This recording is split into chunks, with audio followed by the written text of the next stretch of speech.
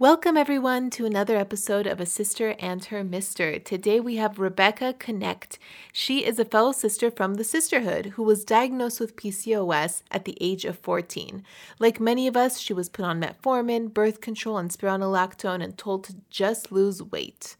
Rebecca is going to share her story on how she was able to find her carb tolerance with the app, lose 13 pounds with PCOS in 2 months, and improve her symptoms. By the way, Tyne and I had a whole debate whether Rebecca's last name is Connect or Necht, because there's a K in the front, and we confirmed it was Connect. Doctor said you got PCOS, now go on girl, just lose some weight. Till I took the symptoms into my own hands and reversed them naturally. So I became a dietitian and helped my sisters feel the best they've ever felt. Take a step in my direction if you wanna prove them wrong and take control of yourself. Join a sister and a mister. All right, Rebecca, let's dive right into it. We're so excited to have you. Hi, how are you guys? Doing good. Good. I'm glad to be here. Same. We actually, for our listeners, we had a Instagram live with Rebecca. I think it was about maybe a month ago. And it was a really great, insightful live where sisters learned about Rebecca's journey, how she was able to reverse some of her symptoms, lose weight, and just what her journey has been like with PCOS. So we're going to continue that conversation here, get more in depth about it, and just listen to Rebecca's experience with PCOS. So I guess that brings us to our first question for you, Rebecca, is what was it like when you were first originally diagnosed with PCOS?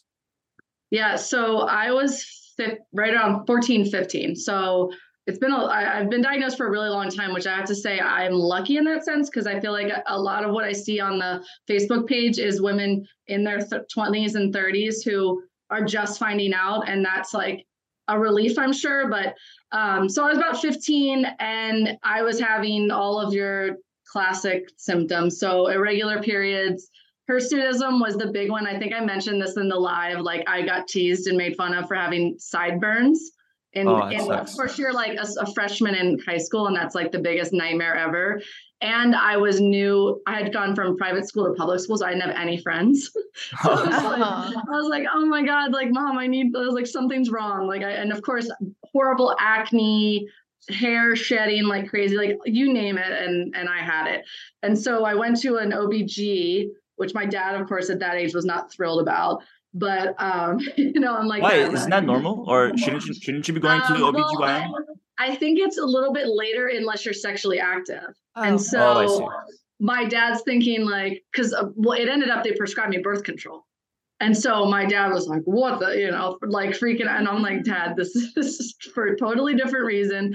I think maybe he thought me and my mom were trying to pull something on him or something. Oh my God, that's hilarious. I was like, I remember, and maybe this is TMI, but I remember being in the office and she was like, are you sexually active? And I said, no, because I wasn't. And my mom was like sitting there and she goes, do you want me to have your mom leave the room? And I was like, no, I'm really not. I'm a child, basically. Like, but so we went to my primary care first, and he was like, I think you should see an OBG and see what they say. So she ran, she wanted to get my testosterone levels checked. So that was the first thing she did. And she was really great because she actually right off the bat was like, there's this thing called polycystic ovarian syndrome. I don't really know much about it, but you're kind of showing all of the classic signs for it.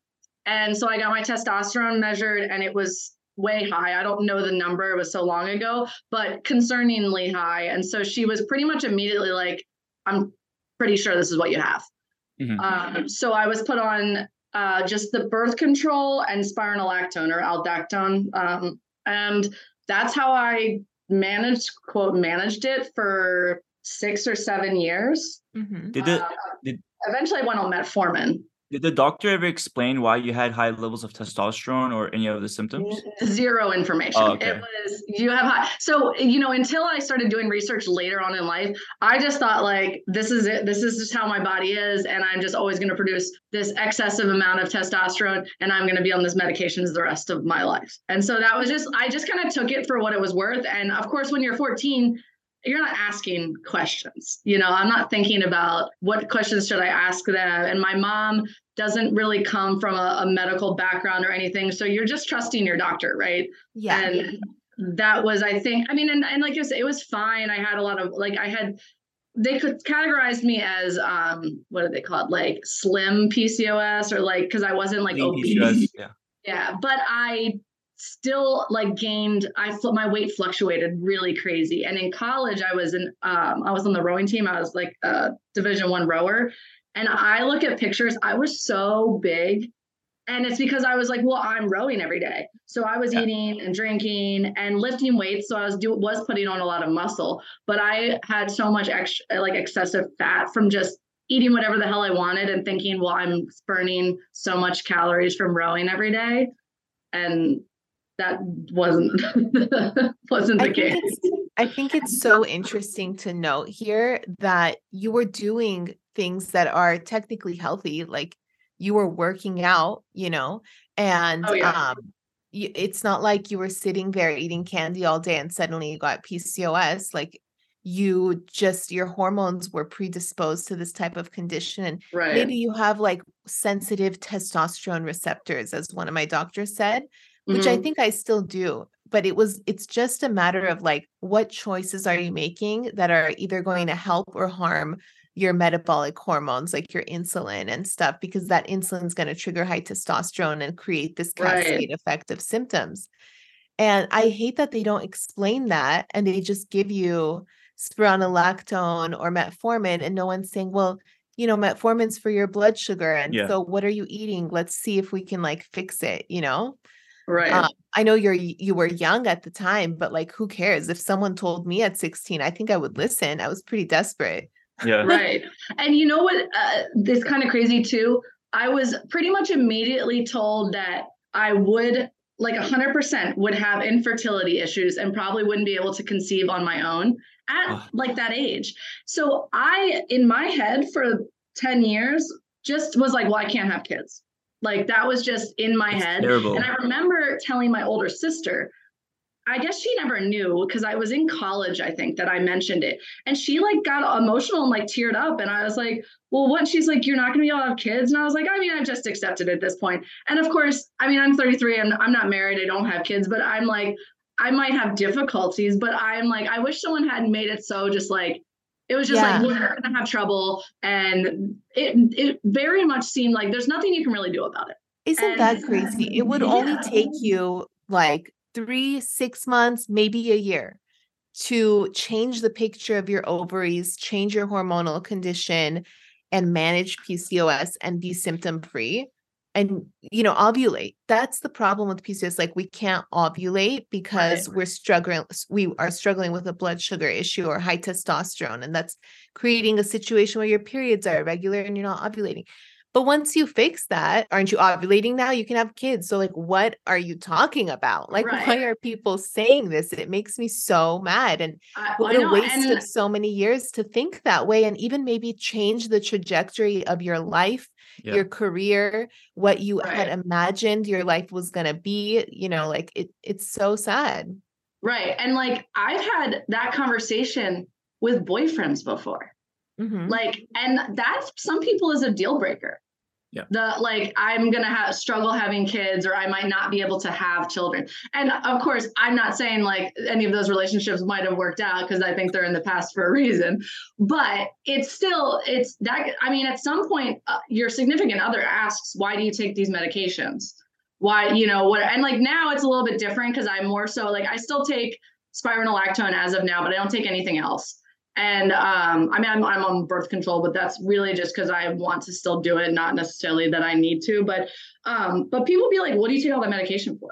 And you have to explain it. And then it's like, that makes those people think like, oh, well, do I see a future with this person if we're going to spend $20,000 on IVF or may not be able to have kids at all, and adoptions expensive? There's like all sorts of things that, like you said, now I don't really have that. I tell people that I have polycystic ovarian syndrome. I give them a rough idea, it's a metabolic disorder. That's why I'm gluten-free, etc. But people typically don't bat an eye And I'm not over here like, and I might not be able to have kids. Like, Yeah.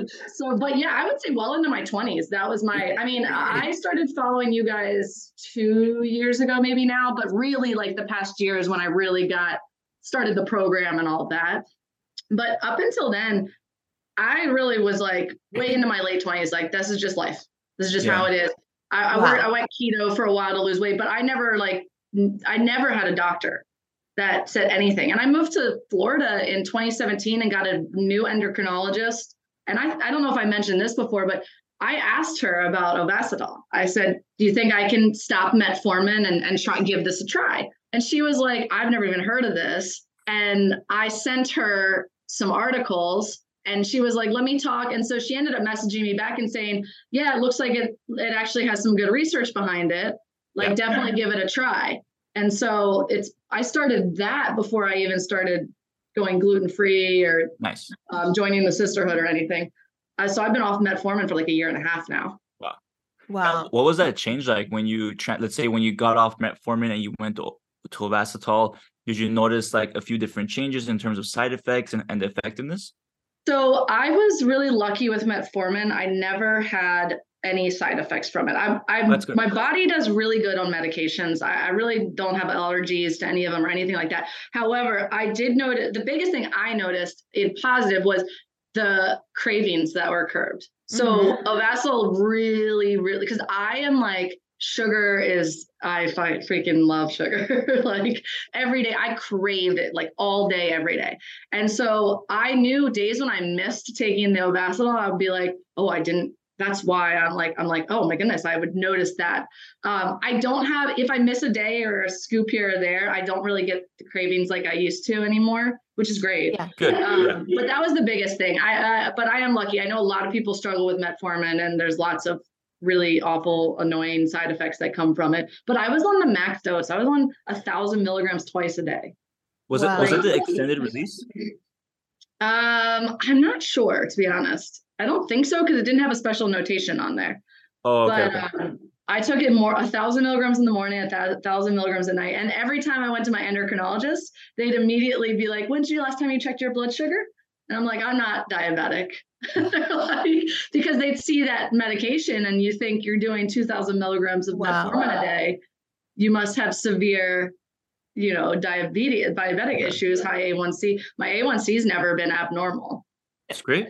The fact that you are okay if you accidentally don't take Ovasitol and like your cravings don't immediately come back, that means that you're healing the insulin resistance instead of masking it, instead of ignoring it, instead of letting it turn into diabetes. You're doing the things that are actually stabilizing your metabolism. You're like putting the nuts and bolts back into the metabolic machine. And now it's working. And eventually you won't even need Ovasitol. You can take it every once in a while. You can continue taking it, whatever you prefer, but your metabolism is going to start working properly to the point where like you don't have to worry about it or think like, oh my God, I'm going to gain weight so easily. Like you're not, because you healed your metabolism. So this is kind of funny on top of that. So my parents were in town visiting this past weekend, and I took off work Friday and I took them to this little place. I'm in Tampa, so I don't know if anybody is familiar, but Tarpon Springs is this area right outside Tampa. So I was like, my parents love beer. So I was like, well, I'll take you guys brewery hopping, but my dad's like, well, you're not going to be able to have anything. I was like, well, if I might like take a sip of like when mom gets the samplers, I'll take a little taste or whatever, but I'll get something else. Like they always have other options. So that's what I did. And then we went to this Greek restaurant. So Tarpon Springs is a really big Greek community. And so they have phenomenal Greek food. Nice. So my dad was like, I said, well, I'm going to get the Euro platter. So I'm not going to have the pita. I was like, but I'm going to have baklava. How could you not? I was like, I can't not have it, right? And my mom's like, oh, you got to try this. And so, I did okay. And then the next day, I kind of can't remember. Oh, that night, I think I don't have any bread that's on the table ever, though. Like, I don't crave that anymore, which is nice. But I said to my mom, I said, oh, yeah, like, I got on the scale and now I'm up a couple pounds. But it's just because, I'm holding on to some water weight from eating, from cheating, basically. So I was like, no sweat. And so they left Monday and I hopped on the scale.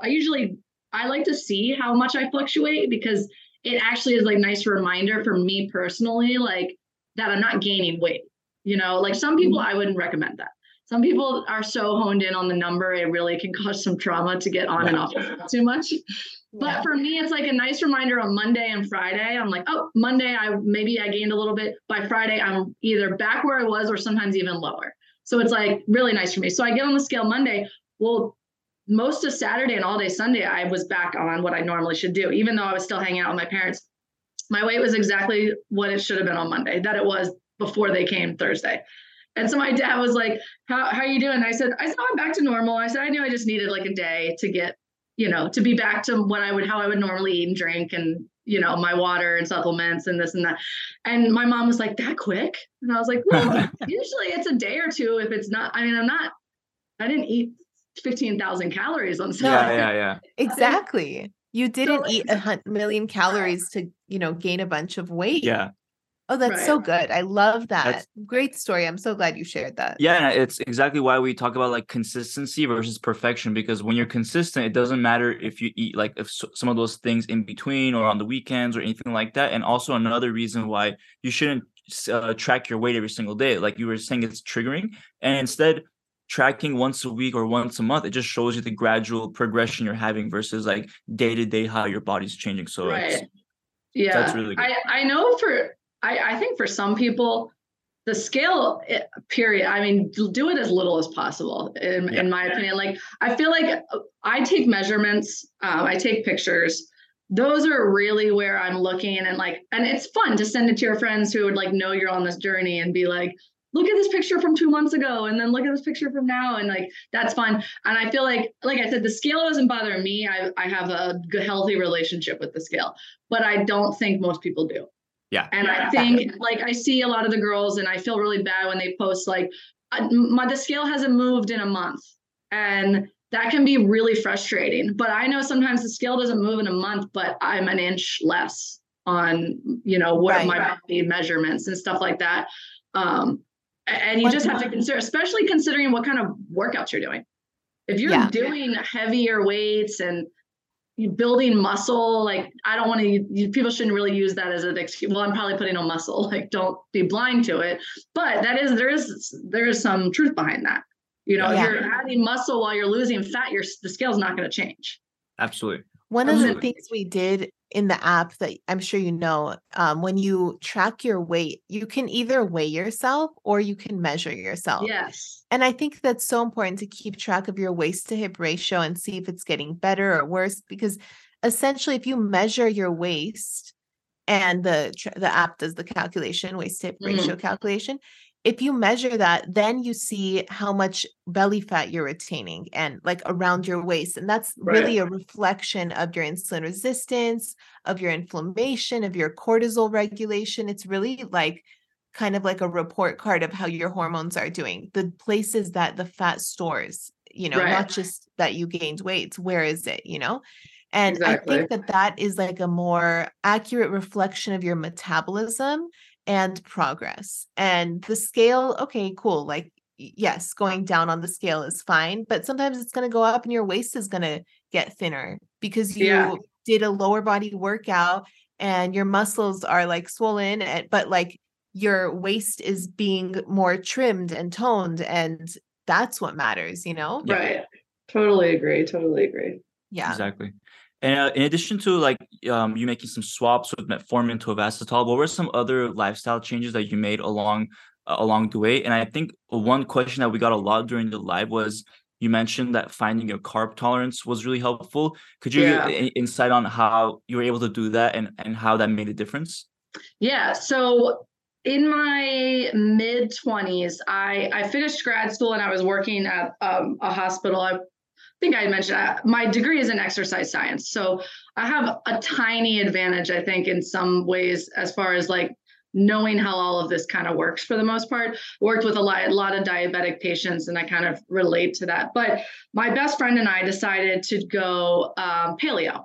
Nice. So we did this 3-week challenge, and it was no alcohol, no grains, no sugar. And, we did it together and it was great. And during that time, part of what that program that we ended up doing at the time was tracking your carbs and she didn't call it a carb tolerance, but that's essentially what we were doing. So I started, and this is kind of how I explain when I used to work in the field and see patients, is track your meals for a week. Don't change anything about your diet. Just track your meals for a week. Look at your macro breakdown. I can pretty much guarantee anybody that needs to lose weight is consuming an excessive amount of carbs. Not that you're having I'm talking about like 300 grams or more. Like I think carbs add up so quickly and you just don't even realize it. So like a drink, some of these drinks at 7-Eleven have 30 to 40 grams of carbs in them. Yeah. I mean, you could have 2 Gatorades and you're already at 100 carbs. So I tracked, and I don't remember what the number was, but it was probably somewhere around 200 grams a day is what I was taking in. So I cut that. I started tracking for the next week, trying to hit 150. And then I think I trimmed it back to 100, maybe somewhere right in between. And I took probably almost 2 months to actually figure it out, but I dropped down to about 50 grams of carbs and I noticed my workouts because I was doing really high intensity stuff. I was made it harder. Exhausted. Yeah. I couldn't get through the workouts as well. Now I will say now I'm down to about 50 grams of carbs now, but because I'm not doing those high intensities, it's actually really good. It's right where I do like this under 60. But at the time I was like, well, this is way too low. So I worked my way back up, and then right around that 2-3 month mark is when I decided 90 to like 120 was kind of my sweet spot. And I was losing weight, but I was not feeling fatigued. Now, of course, I think in the first week or two, you're going to feel a little more tired when you mess with macros, no matter what way you go, even going crazy high protein, that can happen. But you have to get past that. But I found 100, right around 100 was like perfect. And so that was probably like, I don't know, 26, 27. And since then, even though I knew nothing else about how to treat my symptoms or reverse anything, I stuck with that as my like where I should be about. Now, of course, everybody has slumps. I had several months where I fell back into screw it, I'm going to do it and eat whatever I want. I've always worked out though. So I've always been like, I've done sprint triathlons. I was a rower. I was a soccer player. Like always done sports. I did flag football. And at one point in my 20s, I was playing soccer like 4 days a week and then football on Saturdays. So like, I always felt back on that, like, well, I'm exercising. But then when I had time to really like look at myself and be like, okay, well, I'm really not happy with myself. I'm like, well, it's not because I'm not working out. Yeah. And that's where I know Tallene, you guys bring this up a lot, is like your family and your friends. Like I've had more than one friend or boyfriend be like, well, you just need to exercise more and eat less. And it's like, I've been doing that. Do I really? What if you had an app for PCOS that could tell you what to eat, when to work out, and how to track your goals every day? Introducing the Sisterhood app. Not only does the Sisterhood app give you access to the largest community of women with PCOS, but it also provides you with a daily PCOS plan. Your daily PCOS plan tells you exactly what to eat for each meal of the day. It's like having me as a dietitian in your pocket. It also sends you a notification when it's time to work out, and it provides step-by-step videos to help you reverse your biggest PCOS symptoms. You also get access to 100 plus gluten and dairy-free recipes, the 5 Steps to PCOS Weight Loss Masterclass, and a full PCOS-friendly workout library to choose from. But let's not forget the most crucial component of PCOS weight loss, the support. You're not alone. In the Sisterhood, you become part of the largest community of PCOS women where you can chat with us in our private Facebook group. Sirak, myself, and your fellow sisters are in there every day to answer your questions and support you along the way. So what are you waiting for? You can head over to the App Store and search Sisterhood, or click the link in the description to get started today. See you in there. You think that eat less and like work out more thing is like slowly going to go away, because it's obviously not the answer when you look at certain conditions like PCOS. It's completely hormonal. And we were just at a conference, PCOS Con, like a week ago. Yeah, I and saw that. we heard a doctor, one of the doctor was a male doctor, and we won't mention his name or anything like that, but he literally, I don't even know his name, to an audience of women with PCOS told them it's not hard to lose weight with PCOS. You're actually not doing yourself a favor by not like he was literally shaming some of the women who asked questions and telling them like, oh, why have you waited so long? You should have done this already. It's your responsibility. It's your fault that you haven't done this. Or saying things like, it's not any harder for you to lose weight than it is for me. Saying things like this. And like, Oh was no.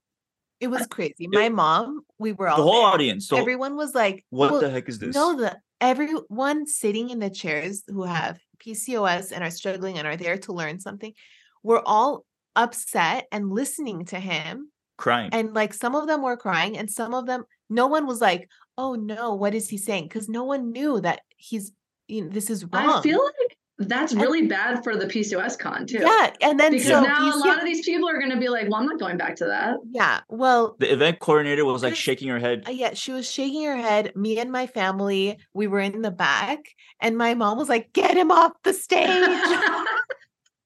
Not out loud. Your mom like runs up there and takes him down. I know. We were all just like gasping, like in horror. But I don't think that the audience members were like, I'm not going to come. This is terrible. I think they were like used to that. Like, this is how they have been treated for so long. No shocker here. Like, we're the ones shocked. You think in that setting, though, you have allies and people that understand, right? And so when you're going to get information from someone who you are, I mean, in a sense, looking up to have them tell you the same thing 100 other people have told you is very discouraging. Yeah. You know, but when I went on the stage after him, I actually just thought of this. I should have told the girl who was introducing all of the new speakers, I should have been like, excuse me, can you actually call that man to come and listen to my lecture? Oh, I would have done it if I thought of it. I don't want him to miss this. I don't want him to miss this. I would say it really politely, but I actually would have said it. Yeah. And then there was this whole turf war between us and him. Well, then we would have won the turf war. Where was the conference at? Long Beach. Yeah, Long Beach, California, like Los Angeles area. Oh yeah. I'm headed out there in 2 weeks. My sister lives in Oceanside. Oh, nice. And so I'm going to be out for a work conference, and I'm spending time in San Diego and Oceanside, and then I'll be in Ontario for a couple of days. Yeah. Amazing. Anyway. Yeah, definitely message us while you're here. If we're available, we'd love to get together, do some sort of coordinate something. Yeah, for sure. But just going back to what we were talking about, the carb tolerance, we love, like, and I love, and I'm sure Tanya would agree, love how that happened for you. Of course, like for some people, when you start like this 3-week like challenge with a friend, it's really helpful. For some people, it's maybe triggering as well. So we want to, of course, warn everybody that like it's not for everyone, but it is always a great way to partner with somebody, a friend, and start some sort of a challenge, whether that's paleo, gluten, dairy free, or anything for that matter that you feel is helpful for you, and just gauge how it's going. But what I love what you did during that time was really test out those carb ranges, finding out what's the maximum, like 200 was too much for me. So lowering down to 150 and then to 90 to 120, and then figuring out if that's the right zone for you. That's the key way to do it. And that's exactly how, like, when we do our carb tracker in the app, it's essentially like takes you like step by step to do the same exact thing. So it's awesome that you were already doing that before us and just kind of finding like the perfect way to kind of find your carb tolerance for your body. So great job. Thanks. Yeah, no, I mean, it made this transition like a lot easier, I guess, because so I started with you guys in December 26th. I think I mentioned that. I started the day after Christmas. And everyone's like, why don't you wait till after New Year's? And I was like, there's no day like today. Like I am a big proponent in like, you don't have to wait till Monday. You don't have to wait till next year. Like just start. And if you make a mistake, it's okay. It's not going to be the end of the world. So I started December 26th, gluten-free. And that was, and I will say my boyfriend at the time was super supportive. He ate gluten-free with me anytime we were together. When we would go to restaurants, he would make sure we would find an appetizer that I could have. Like that was really awesome and very helpful because, there'd be times when he would have gluten and I would always be like, it's kind of like, I guess that whole, like, if you're dating someone who stops drinking, it's like, well, I don't want to drink around you. I want to support you and make it easier. But at some point, you kind of get to the point where you're like, no, you can do whatever you want. I'm good. But that was very helpful. And then, I lost a good amount of weight. And then I kind of, I will say I've maintained really well. And I think a lot of that has to do with that I already had the carb tolerance figured out. So I'm gluten free. I still like my carbs, here and there, like it fluctuates, but for the most part, I stick to a certain, like I know how to eat for most days. But so if I go above and beyond a day or here or there, it's not a big deal. I'm like mostly like, I don't like to even call it a plateau because sometimes I'm just not trying as hard. Like I'm not really working as hard. So, and that's what you want in maintenance. And like, when you think about a lifestyle change, so we all think about like, you don't want to be on a diet, you want to have a lifestyle change. And that's what gluten-free, dairy-free, all of that is. It's something it's totally manageable. I didn't realize how manageable it was going to be when I first started. It was really daunting to me. And like I said, I followed you guys for probably a year before that. And I just kept being like, no, I don't need to be gluten-free. Like I continue to just tell myself like, I can just do it on my own. I can figure it, and it's so doable that like the gluten, like I said, if it slips in here, they're no big deal. But I know my carb tolerance and I go gluten free. And like I just recently went dairy free. Oh, so nice. maybe like a month or two ago. Again, dairy slips in here and there. I accidentally ordered a latte the other day and I forgot to tell them almond milk. And I was like, people pleaser in me. I'm not going to be like, can you remake this?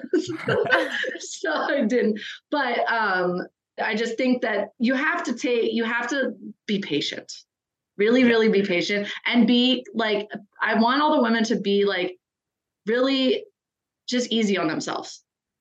Like, I feel like women and everybody, men too, but we're talking about the polycystic, so are just so hard on themselves. They don't give themselves enough time to see changes. They don't give themselves a break for making, doing so. I don't want to say a mistake because it's not really a mistake, but going off of your quote unquote diet, you need to figure out how to do this and still live a happy, functional life and enjoy life. And I just think women are just so hard on themselves. And I just want everybody to kind of sit back and like, it's not the end of the world.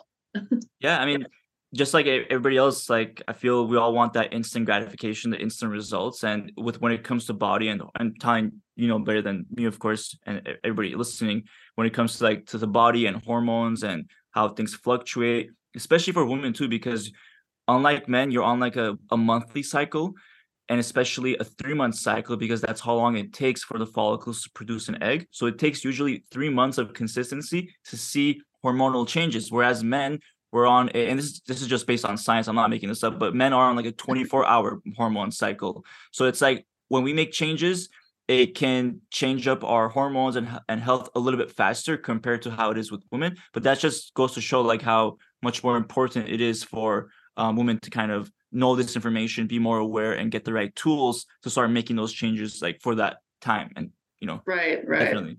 Yeah, sure. Absolutely. Well explained. I feel like that's totally overlooked and we just want instant results, but we don't realize we have a 28-day cycle to think about. Right. For sure. I mean, everyone's guilty of that, right? Like, wouldn't it be great to, I think especially women that are probably married, they compare themselves to their husband's ability to lose weight. And it's like, I've been on a diet for a month and he's lost 10 pounds and I've gained 3. And it's like, you got to just give yourself more time. And if this is any trajectory of this, so I'm down from December 26, 18 pounds this year. Amazing. And that is not 18 pounds is a lot of weight. But if people are hoping it's going to happen, I mean, that's 9 months. I will say, like I said, I had a plateau where I maintained for probably 2 months versus like really trying to lose.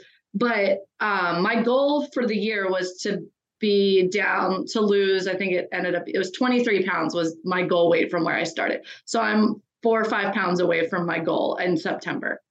And so it's like, if you asked me in February if I'd be happy with 18 pounds in September, I probably would have been like, well, I hope it's more than 18 pounds by September. But I look back now and I'm like, man, that's a lot of weight. Yeah. And that's, and it's pretty much on par with how you should lose it. It might a little bit more if you do like a full pound a week, obviously. But, if you're losing 0 to a half a pound every week, it's like pretty much there. And so I'm like very happy with myself. And I think the extra 4 or 5 pounds is doable before the end of the year. If I can especially dairy free. Well, that's it. Yeah. And that's it was funny because when I said I weighed myself after my, 2 days at when my parents were here, I was like, oh man, like if I can like be back to my like, flush out all the crap in one day and be back. Like I should be able to lose these last 5 pounds in the next 2 months. Easy.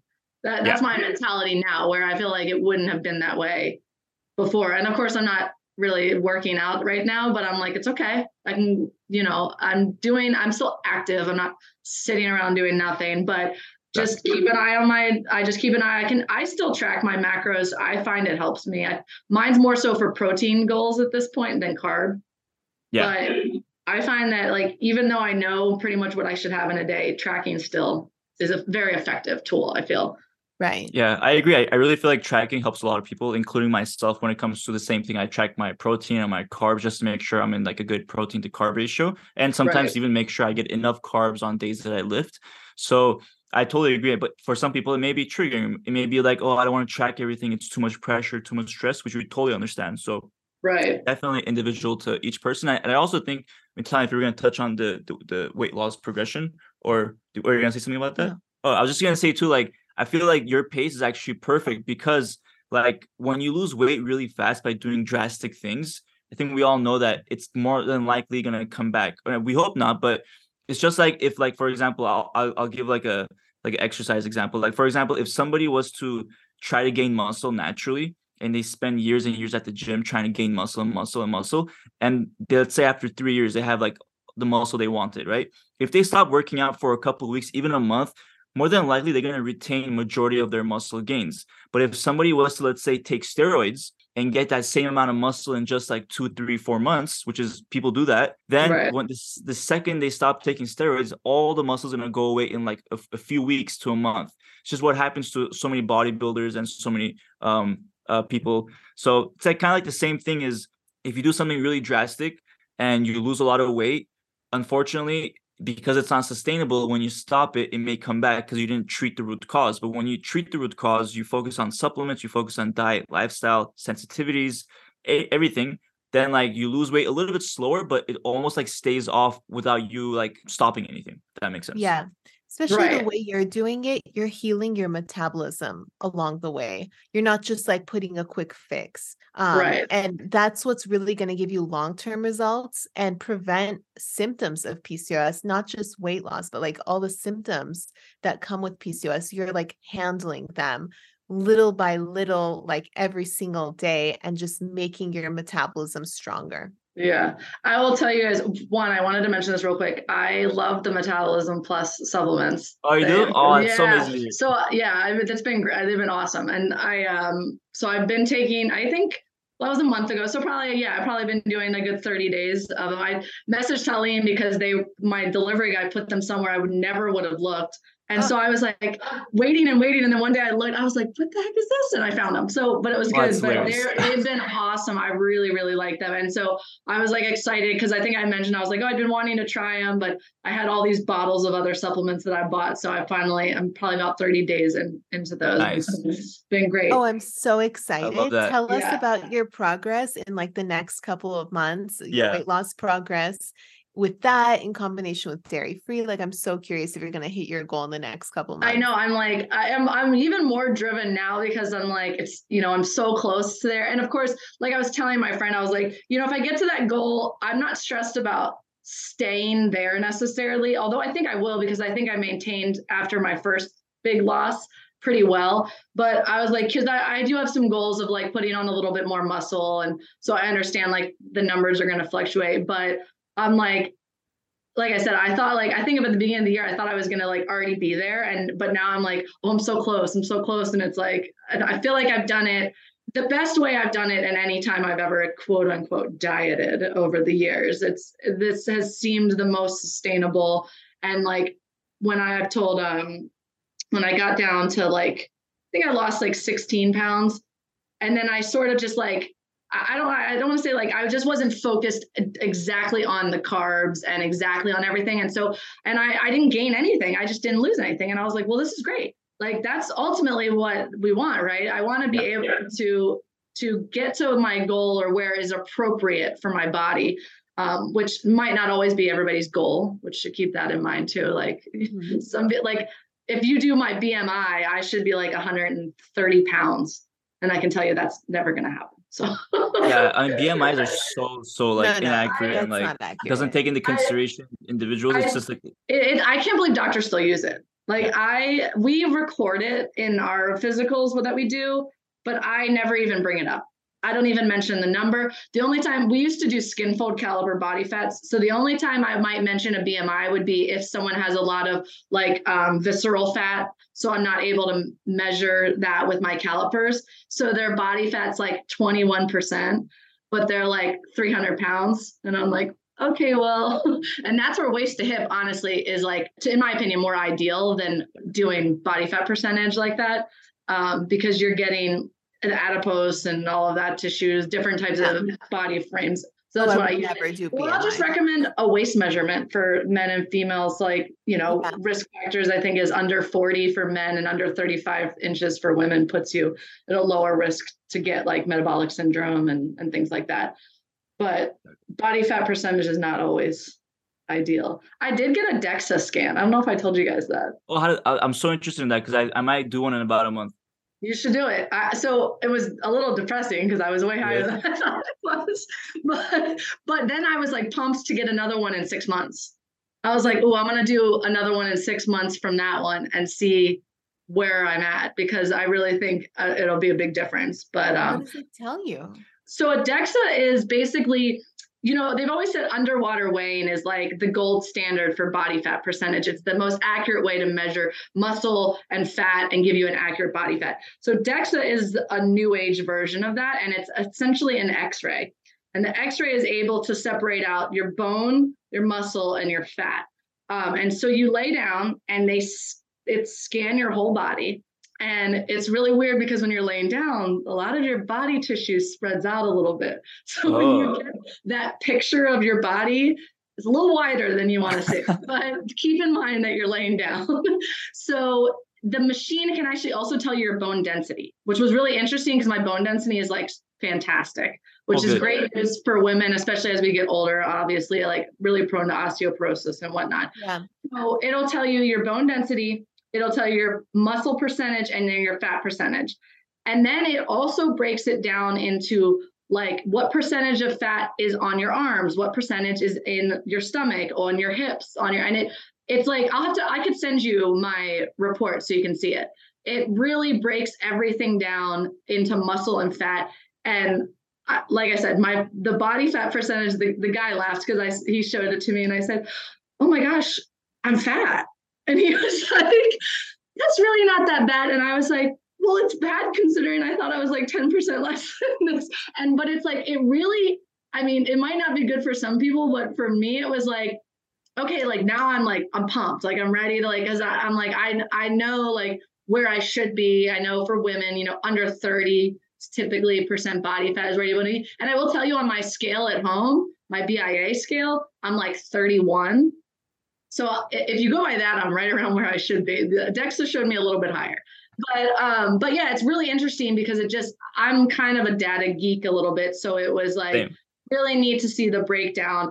And I was like, all right, I'm going to do it in 6 months and then I'm going to do it again in a year. And if nothing, in 6 months, I think there should be a difference. But then after that, it would be more, I'm hopefully maintaining or increased muscle mass, maybe, and decreasing body fat still. Because like I said, I don't really care about the weight at that point, but I would like to see that the mass, lean muscle mass increase. I think it's so interesting.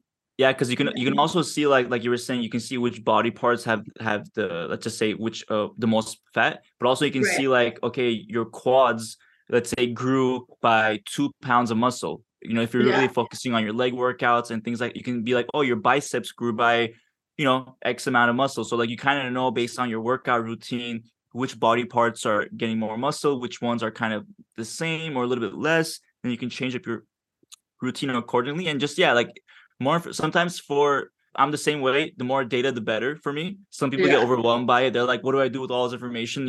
So it's like I got this Whoop thing, this Whoop device, and it tells me everything, like how I'm sleeping, how hard my workouts are. the first thing I realized was, I mean, I've been talking about this for years, but I realized I'm working out too much. Like every day thing tells me you're overreaching, stop working out, you know? So it's just I like, just listened to one of your podcasts where that came up, and I guess it was like you were being stressed out about conversations about the house, maybe? oh, yeah. Like, It thought that I was working out because we were having not even an argument. It was just like kind of like just a conversation about something about the house. Discussion. Yeah, but it wasn't like cracking up. I was cracking up. I was in my car driving, and I was like, "This is honestly." It was like a very much like this is the real what people want from the podcast is like the real, like the real stuff filtered in with the educational stuff. I was cracking up. And it'll tell you when you have like a stress event, and like this is hilarious. I mean, my mom won't listen to this, but we got to her house. And after 10 minutes being there, it was like my stress level spiked up. Literally the minute I got to the house, it was so funny. Oh, that would be, I'd like to wear that to work, I think. Yeah, no, it's really useful. The only thing that's annoying about it doesn't count steps, which like, I don't really care about steps per se, but it would be good to know like how much distance am I like covering every single day. That's the only annoying thing. I don't know why they don't include it, but yeah, I like it a lot. And for like anyone interested too, it's kind of like, it's not cheap, but what it is, it's that you only pay for the subscription. You don't pay for the device. So you pay like $25 a month only, but you have to sign up for 6 months minimum. And then if they have a new device that comes out, they send you the device for free because you're not paying for the device. Right. So that's cool. Yeah, it's kind of cool, like a model that they have. So it's not like, because like if you get the Aura Ring, it's like $500 or something, to like all at once. Yeah, so that's like where I feel like it's a little bit more affordable. But yeah, like if you use it forever, then it's gonna add up a little bit.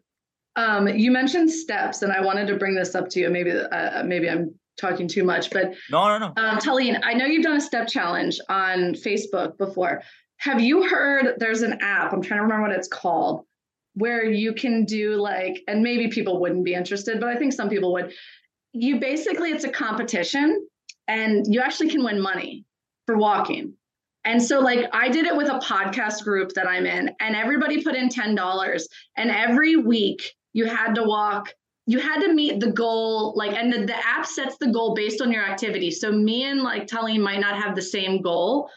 So like mine might be 12,000 steps 4 times a week, and hers might only be 10,000 steps 4 times a week. It gauges off of what your normal like walking average is.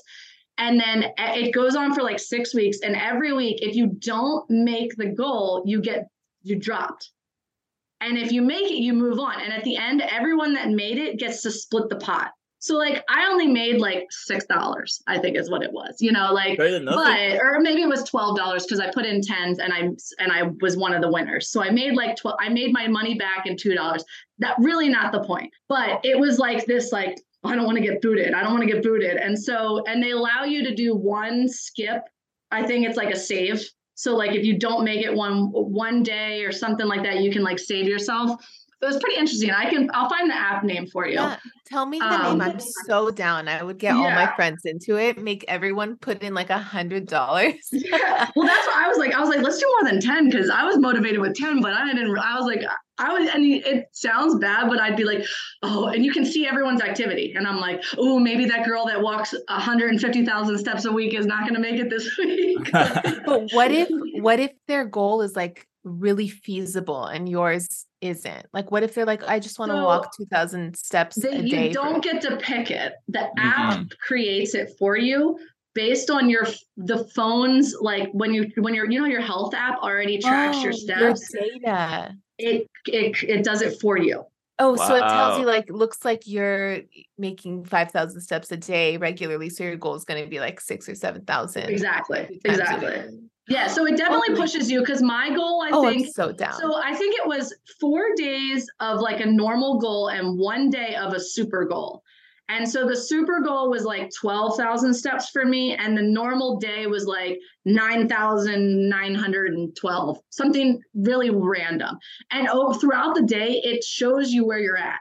So like, I mean, I would come home from work and like throw my bag and just be like hustling down the road. One night I walked around my house for 10 minutes inside my house. That's because so I was funny. like, I got to get to the goal. And so, and I, I think that even without money, people would do it. But the thought of getting kicked out is really what pushes you. You're like, I don't want to lose out. And everybody can like comment and like give each other props in the app and stuff like that. I'll find the name of it for you. It sounds really. It's just I want to make sure I understood it right. So everybody gives. Let's just say everybody puts in $10.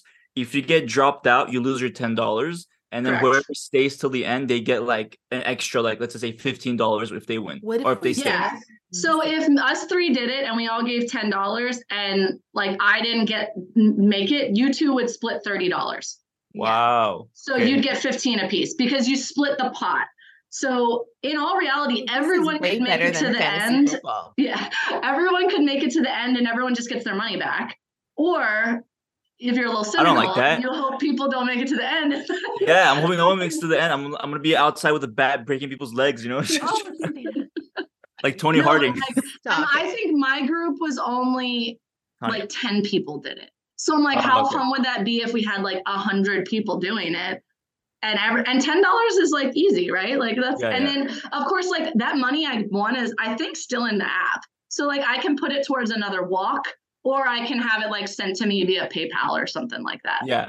But I gotta look up the app because the app is obviously not in my phone anymore because I just searched for it. But I think it would be really fun. Yeah, for sure. I mean, it's like gambler's paradise too, for anyone who's into gambling. It's just like perfect. But the thing is, like, I'm not a gambler per se, but like I do fantasy football and like I go to, if I'm out in Vegas, I'm gonna hit a roulette table here and there. But it's just I think that little extra motivator. It's like, and for me, it's more competition than it is the money because I'm just a competitive person. But for some people, it might be like, I really would like to have some money. I know. What a fun activity. Oh my God, I'm so down. Yeah. As soon as you tell me the name, I'm telling everyone. I know it's in this other Facebook or this podcast group I'm in. So I was like randomly was like, yeah, I'll do that.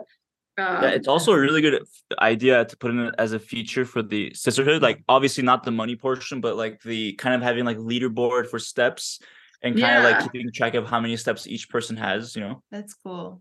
Yeah. Yeah. I think anything like another example my friend is a spin instructor, and I've gone to several different spin places.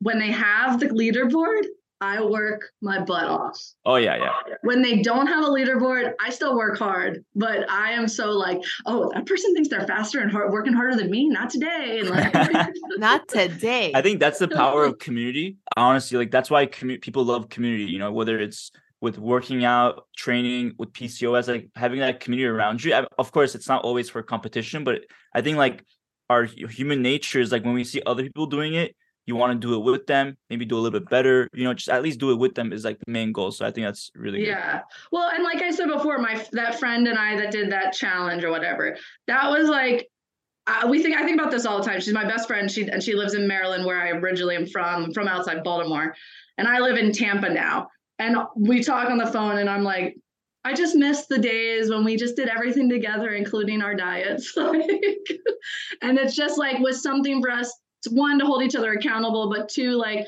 we worked out together, we cooked together. Like it was a camaraderie type of thing. Right, that explains why you have a Baltimore Ravens image in the back. Yeah. So I was gonna be like, you're from Tampa, but not not Tampa Bay fan. No. That makes sense now. It makes sense. Yeah, no, not a Bucks fan. I don't dislike them, but not a Bucks fan. I actually live right by the stadium. I can walk there. Really? Yeah. Oh, that's pretty cool. That's pretty cool. Amazing. Well, Rebecca, before we go, just want to ask you one more thing, which is for any listeners that are listening, is there any like words of inspiration you want to give them? Maybe like something that's either 1 to 2 sentences that like for anyone who's either struggling or just starting, like what would you want them to know before they get on that journey? Oh, I wish you had prepped me before that one. I think I kind of said it a little bit throughout. It's to like, just give yourself a break. Like put your head down and do the work. You're not going to see results without putting some work in, but don't let it consume your entire life. Mm-hmm. Like you really got to let yourself make a mistake and enjoy life. But there is a little bit of work involved. Yeah. So I think balance, maybe, we talk about work-life balance a lot. So maybe life-health balance is a good way to look at it. Yeah, another way is like focus on being consistent, not being perfect, every single day, every single week. Yeah. Yeah, So sounds like I've been, I'm 33, so it's been, 20 or 17 years of trying to figure this all out. Yeah, that's the thing too. Like you're still so young, and it's just a reminder too. Like it's not a sprint; it's a marathon with PCOS because Right.